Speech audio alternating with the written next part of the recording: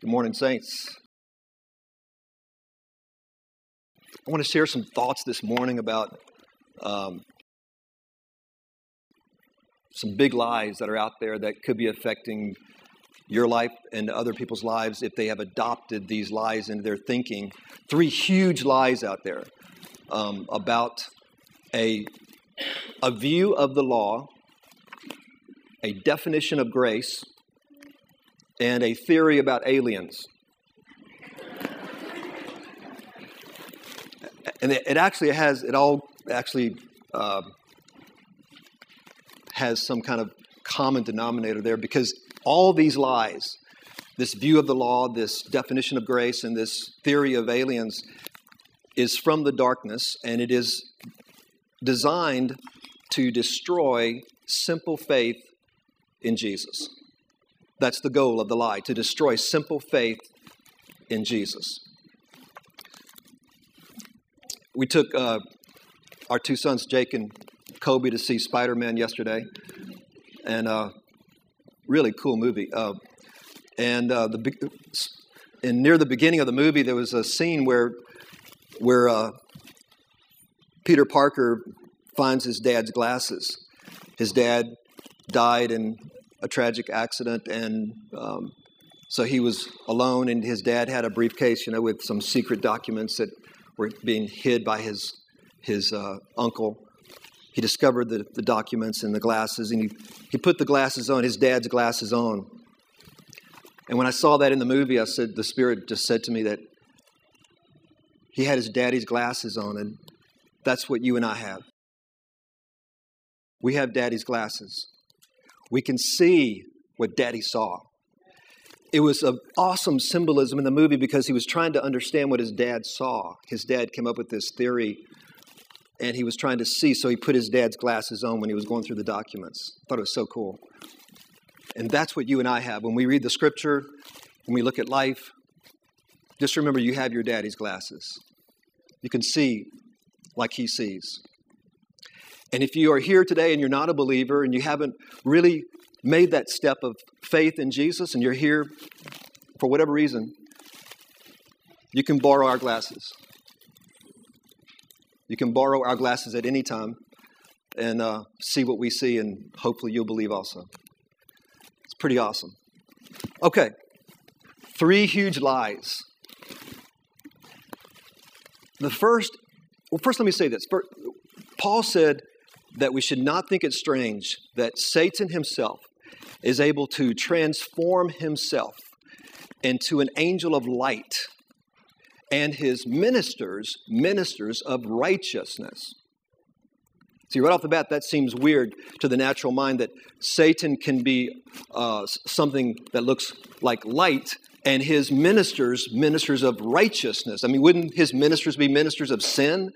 No, Paul says, and Jesus said, be wise as a serpent, but harmless as a dove. In other words, understand the schemes and strategies of the enemy. The enemy is really into religion, His ministers can be ministers of righteousness. And what do I mean by that? I mean that Satan's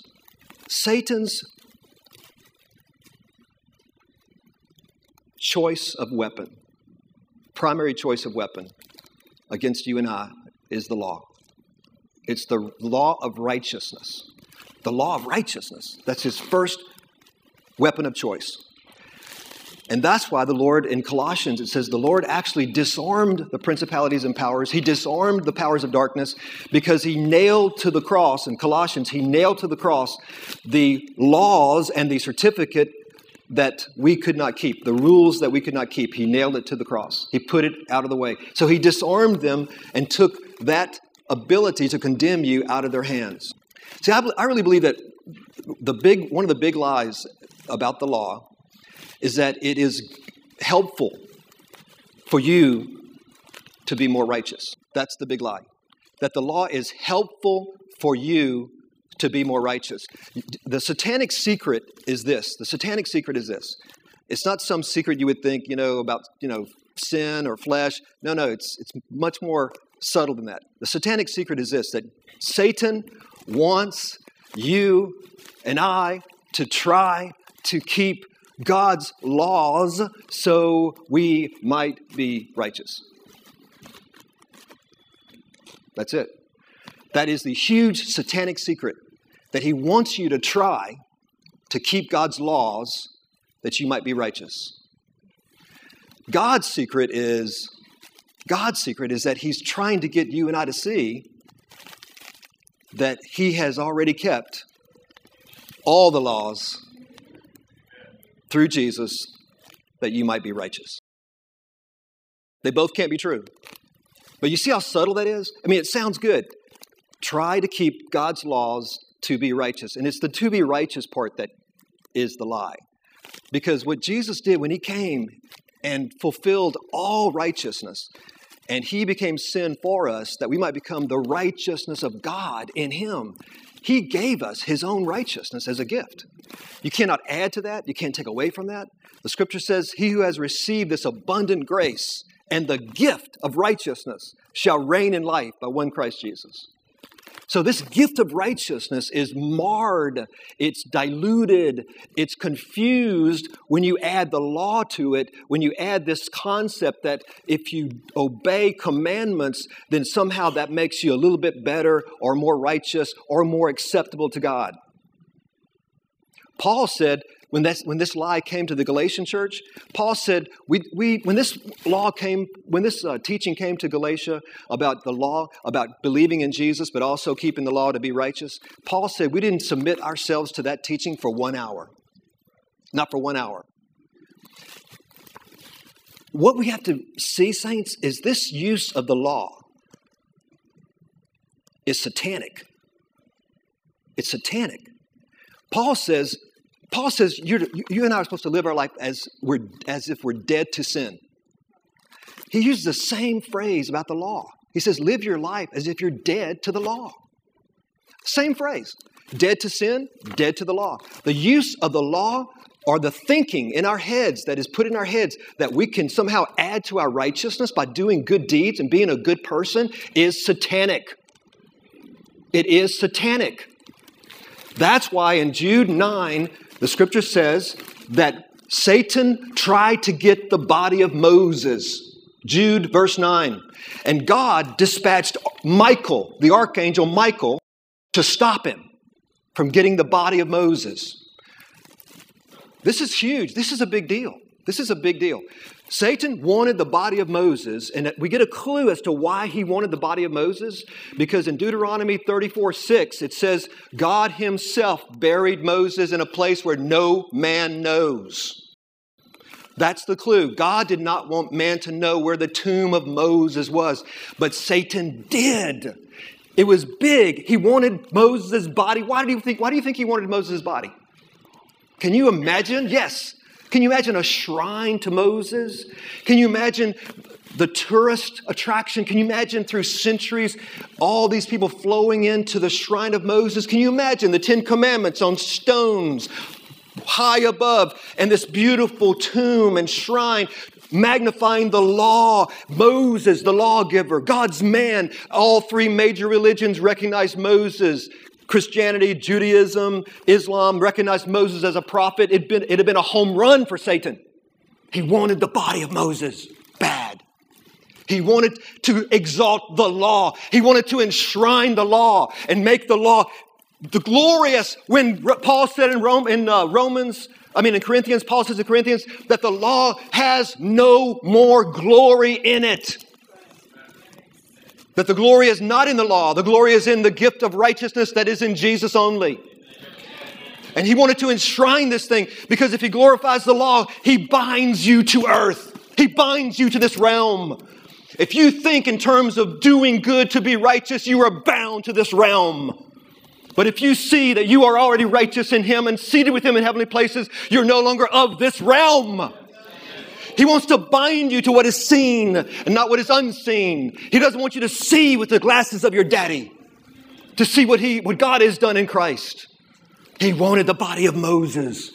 I love that drama. You know, you had these three archangels, Michael, the warring angel, and Lucifer. He was called Lucifer because he was called the shiny one, the bright one. And then you had Gabriel, the three archangels, and Gabriel was the messenger with his third of the angels. Michael was the warring angel with his third of the angels, and Lucifer with his third of the angels. And so God sent Michael to battle with Lucifer over this body. And when he sent him with his name, with the Lord's name. He said, I don't rebuke you, Lucifer. They were equal. They were equal in power and rank. Michael could not rebuke an equal ranked archangel. He knew it. Lucifer wanted it. His brother angel wanted it. And God sent Michael to rebuke him in his name. He says, the Lord rebuke you, Lucifer. The Lord rebuke you, Satan. Isn't that awesome? I love this drama, this unseen reality of angels and God moving on our behalf to keep us, to shield us from the works of the enemy. He wanted the body of Moses so he could exalt the law. Just as a side note, I just heard new book just came out. This ex-FBI agent was dispatched to the site of Flight 23 that crashed into the open field back during 9/11, and she was there 3 hours after the flight crashed in this open field, and I think it was in Pennsylvania, I believe. And she said she went to the site 3 hours after it happened, and she saw angels everywhere. She said she didn't tell anybody for 2 years. She thought they'd think she was crazy. She walked into the field, and there were shining angels, glimmering angels walking in the field everywhere. Everywhere. And she wrote a book about it. 2 years later, she told one of her FBI cohorts, and he said, I know her. She's not crazy. She saw it. Angels. God is with us. Elijah said, open their eyes. Open my servant's eyes that he might see that there are more with us than with them. I love that. There's more with us than with them. Power of God. The unseen realm. But anyway, the reality is Satan wanted the body of Moses so he could glorify the law. But the scripture says that there was a veil over the face of Moses when he spoke to Israel because his face was fading. And he didn't take the veil off because they could see his face was fading. And Paul says this is like it is in the new covenant. In the reading of the old covenant to this very day, Paul says, a veil remains over the heart of those who think the law has glory. They don't know that behind the veil, Moses' face is not shining anymore. And so they read the old covenant. And I believe, saints, Paul says, in the reading of the old covenant, the veil remains over the heart and minds of those who think the law is all that stuff, that the law is the way to righteousness, that the law is important to be righteous. I think the key is Paul's phrase, in the reading of the Old Covenant. Because in the reading of it, you have a certain verb tense. You have a certain structure of the sentence that says, if you do this, I will do that. If you do this, I will do that. But Paul says that the righteousness, which is by faith, does not speak like that. You have to actually reword Old Covenant wording, or you'd miss the truth of the finished work of Christ. So if you continually read in the synagogue or read the Old Covenant words as they are without any translation in Christ, it reinforces the veil over the minds and hearts of those who think that the law is the way to be righteous. You see that? You see that? That's why Paul said in Romans 10, he said, Moses said, when he blessed the people, he said, you have the law. Don't say who shall go to heaven to get the law. You have it. And don't say who shall go to the depths of the sea to get the law. You have it. It's even in your mouth and in your heart. To do it. Obey. Obey. Don't say you don't have the law. Don't say who shall go to the heavens and get it and go down to the sea to get it. You have it.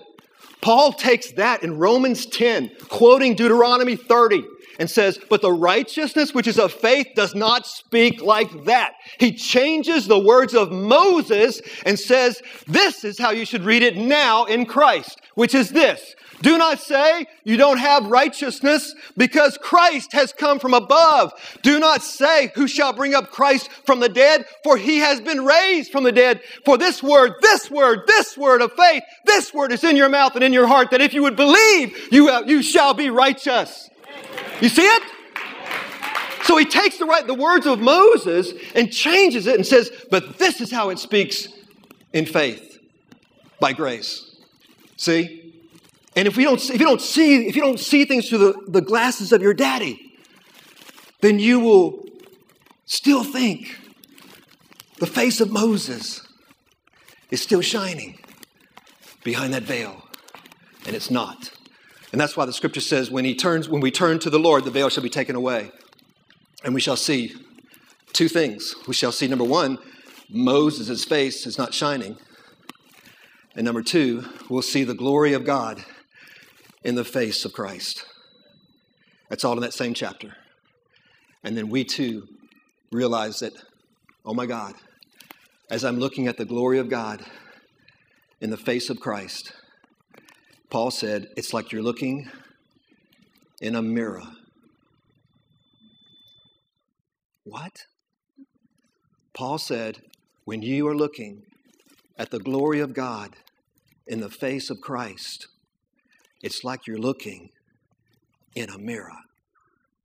Because as he is, so are you in this world.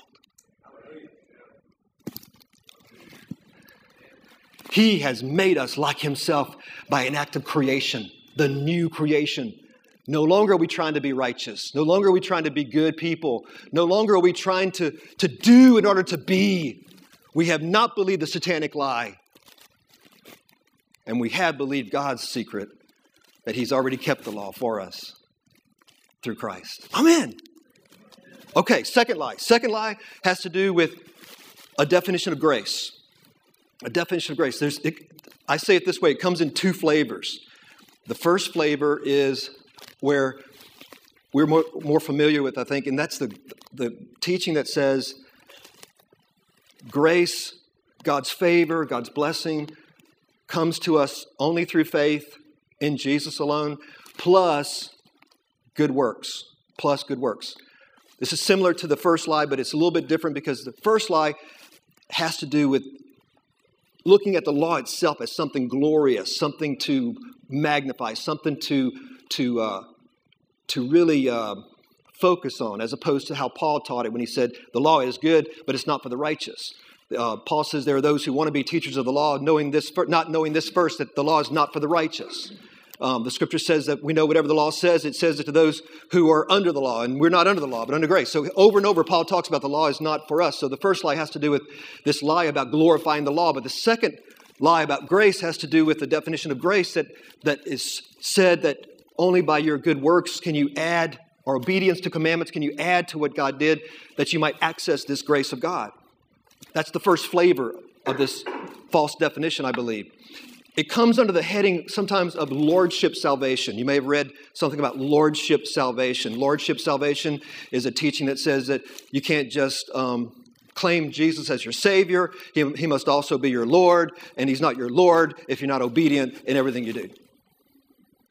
So basically, by that wording, you put people back under the law, and the truth is, the Holy Spirit works in us, and gradually we bear more and more fruit, 30-fold, 60-fold, 100-fold. And there's a journey with God where our mind is renewed. And as the years go by, we are expressing more and more of his lordship and his life in us, but it doesn't happen overnight. So that distortion of grace has caused many to lose heart, thinking that they could never be saved or never do enough or never be good enough. Okay, another flavor of a distortion on the definition of grace, I believe, that's out there, is a teaching that says the definition of grace includes a gift of faith also. In other words, God actually believes for the believer that even your faith is not your faith, it's God's faith.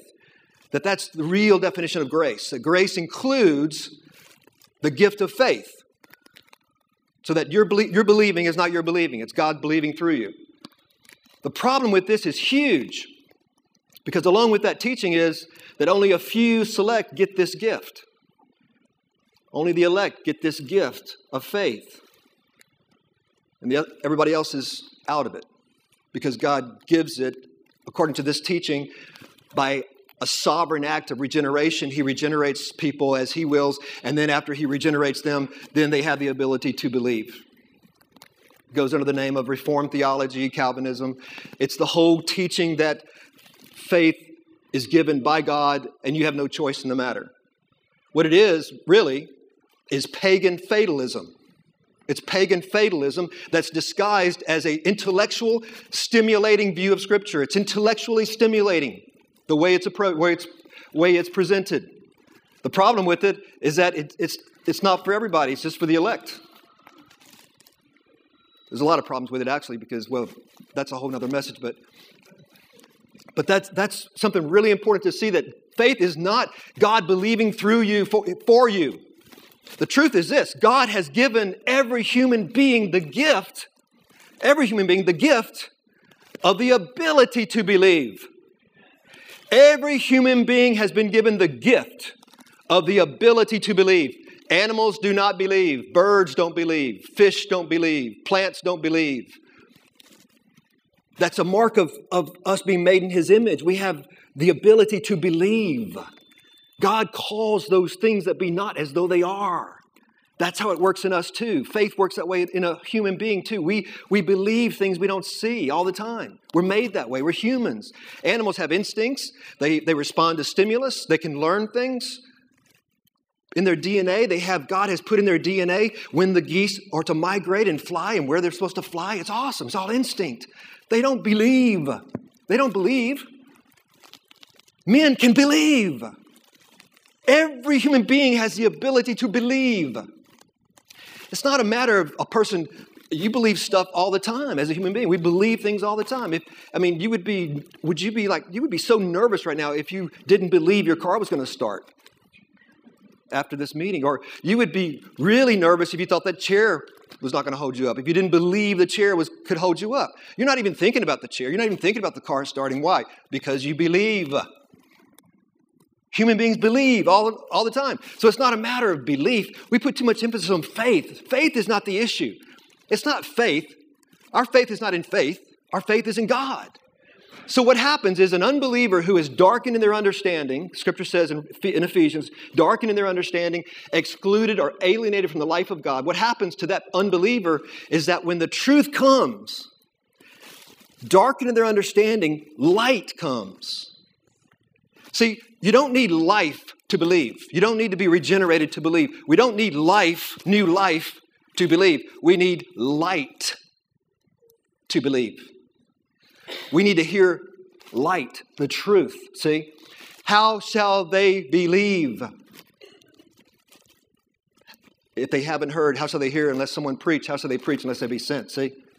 It's a matter of hearing the word of truth. Faith comes by hearing the word of Christ. So when we're in our darkened understanding as an unbeliever, the truth comes to us. It's like light. Light comes into us, and we choose to believe or not believe. Ephesians said, chapter 1 of Ephesians, Paul says, after listening to the word of truth, the word of your salvation, and also believing, you were then afterwards sealed with the Holy Spirit of promise. That's the order. We listen, we believe or not believe. If we believe, we get the gift of the Holy Spirit because our faith is considered righteousness before God, and therefore He can join Himself to us. Isn't that awesome? He doesn't do it the other way around. He doesn't join Himself to an unbeliever and then make him believe. No. The Scripture says, while you have the light, believe in the light, that you might become the children of the light. See? The light is moving among men. And Jesus is saying, while you have the light, while you're hearing this truth, believe it. Believe it. You who are darkened in your understanding, you who are excluded from the life of God, while you have the light, believe it, that you might become the children of God. Because if you believe it, to you is given the right to become the children of God. Isn't that awesome? It's so clear and so simple. And what's so great about it? It's for everybody. Everybody, anybody can be saved. And that's what the scripture teaches. That whosoever shall call on the name of the Lord shall be saved. Whosoever shall call on the name of the Lord shall be saved. They can hear. Jesus himself said the hour is coming and now is when the dead shall hear the voice of the Son of God and live.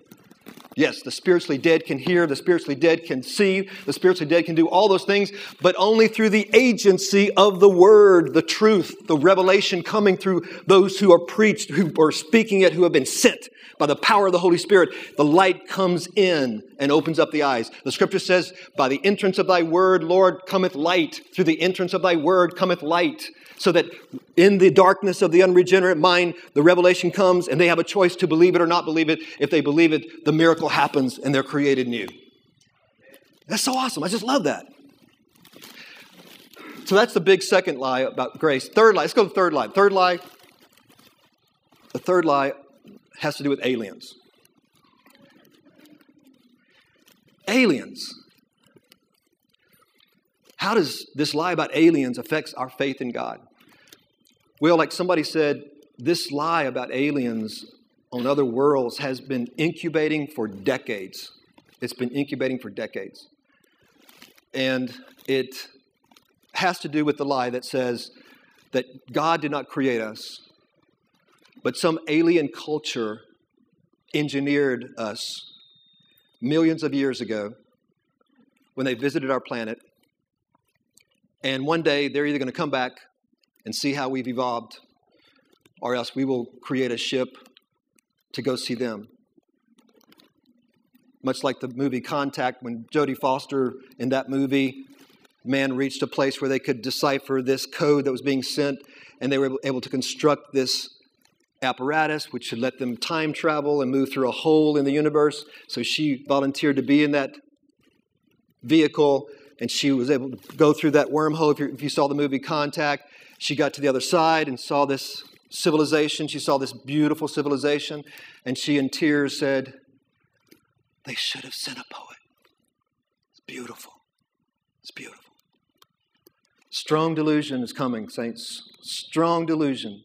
And the youth are the ones that will swallow it if they're not careful. Strong delusion is coming. That we were created by some alien culture. It's in every book, magazine, movie, sitcom. It's everywhere.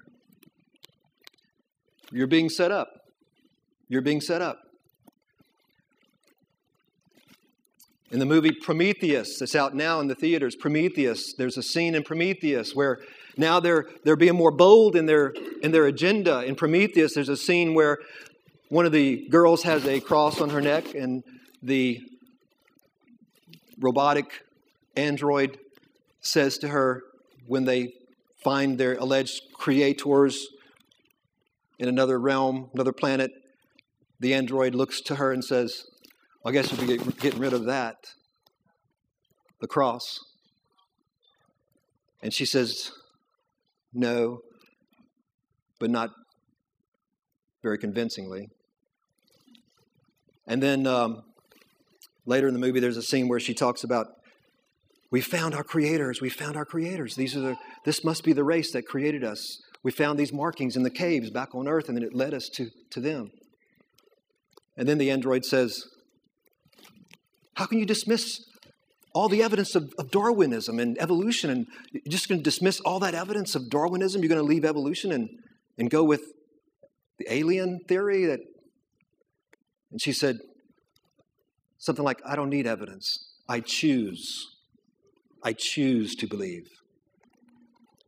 Man, you could hear the serpent. You could hear the serpent in that movie. Bill and Tammy saw it last night. It's just so blatant. Now, what they're doing, they're joining issues. They're joining the two things now blatantly. Before it was subtle. Before it was like a nice little E.T. Now it's Prometheus. Get rid of the cross. You can choose to believe this. You don't have to have evidence. And the youth are sitting in the theater just taking it in. Yeah, I can just choose to believe in the alien culture is my origin. I don't have to have evidence. It's a lot more hip than the Darwinism evolution stuff. Yeah, it's more hip. I choose to believe there's an alien culture that started this whole race, and one day we're going to find them, or they're going to come back to us. Strong delusion is coming on the body, not on the body of Christ, but on the world, but it could affect the body of Christ. The scripture says it'll be so strong in the end days, last days, that if it were possible, even the elect would be deceived. Even the chosen, even those who have believed would be deceived if it were possible, but it's not possible. That's how strong it's going to be. I've often thought about, what if someone, I think it would be a cool movie to make, to expose this lie. Would be cool to do something like make a movie where a bunch of billionaires got together and said, a bunch of atheist billionaires, and they said, religion is the problem of this world. Religion causes wars, it causes instability, it messes up all our finances, and why don't we get our money together and cause the biggest hoax to ever happen on planet Earth, the largest, biggest hoax ever portrayed on planet Earth. Why don't we create a spaceship, build it secretly, have it leave the atmosphere of the Earth and enter in light of all the cameras? Why don't we have them speak to us briefly and tell us they are our children, that we are their children, or something like that, and have them skirt away into the universe and then explode it, blow it up out in the universe when there's no evidence. I mean, that's just me thinking. But wouldn't that be an awesome movie? Sort of like Star Chamber, where they had the group, that the guys that wanted to get the murderers that got off in court, and they had this Star Chamber of millionaires that met, and they had these files on these different murderers that got off in court, and they took care of them, But something like that. I can just see that, a movie like that. And that would be so cool to expose the lie, because that could happen. I mean, I don't know, that could happen. I mean, what would you do? If on news, breaking news alert. We don't know what this is, but it's approaching Earth, it's big. And all these people that thought aliens were our creators, they start saying, I told you so, I told you so, I told you so, see? And as it comes into the atmosphere, this beautiful, shimmering object, without their knowledge, designed by scientists on Earth who are part of the scam, comes in briefly, says a few things, in some way translating, make it look impressive, and take off. Never to be seen again. Biggest hoax in the history of the world. What would that do to you? What would that do to a lot of your friends? What would that do to those who are teetering on whether believing or not? It might just push them over to not believe. You see? Something like that. We've been conditioned for that kind of thinking for decades. The older generation won't buy it, but the younger generation, for decades, the younger generation, they've been conditioned, they've been prepared for this way of thinking, that we came from some alien culture. Strong delusion. Paul says in Thessalonians that in the latter years, in the latter days, strong delusion will come upon the earth, and those who did not receive the love from the truth shall believe a lie, shall believe a lie, shall believe a lie. And notice how Paul says it. He doesn't say those who don't love the truth. He says those who did not receive the love that comes from the truth of the finished work of Christ. He says those who refuse to receive this love that is given as a revelation of what Jesus did, they who harden their heart to this love will believe a lie. Thessalonians, last days, strong delusion. I don't know if the strong delusion is going to be the aliens or the strong delusion is going to be some other thing. It could be several things. But we do know that strong delusion is coming if we don't receive the love that has come to us in Christ. The scripture says, keep yourself in the love of God. Pray in the Spirit and keep yourself in the love of God. I pray that our neighbors will hear what we have to say about His love so that they won't believe that lie. Professing to be wise, they have become fools, God says. Professing to be wise, they have become fools.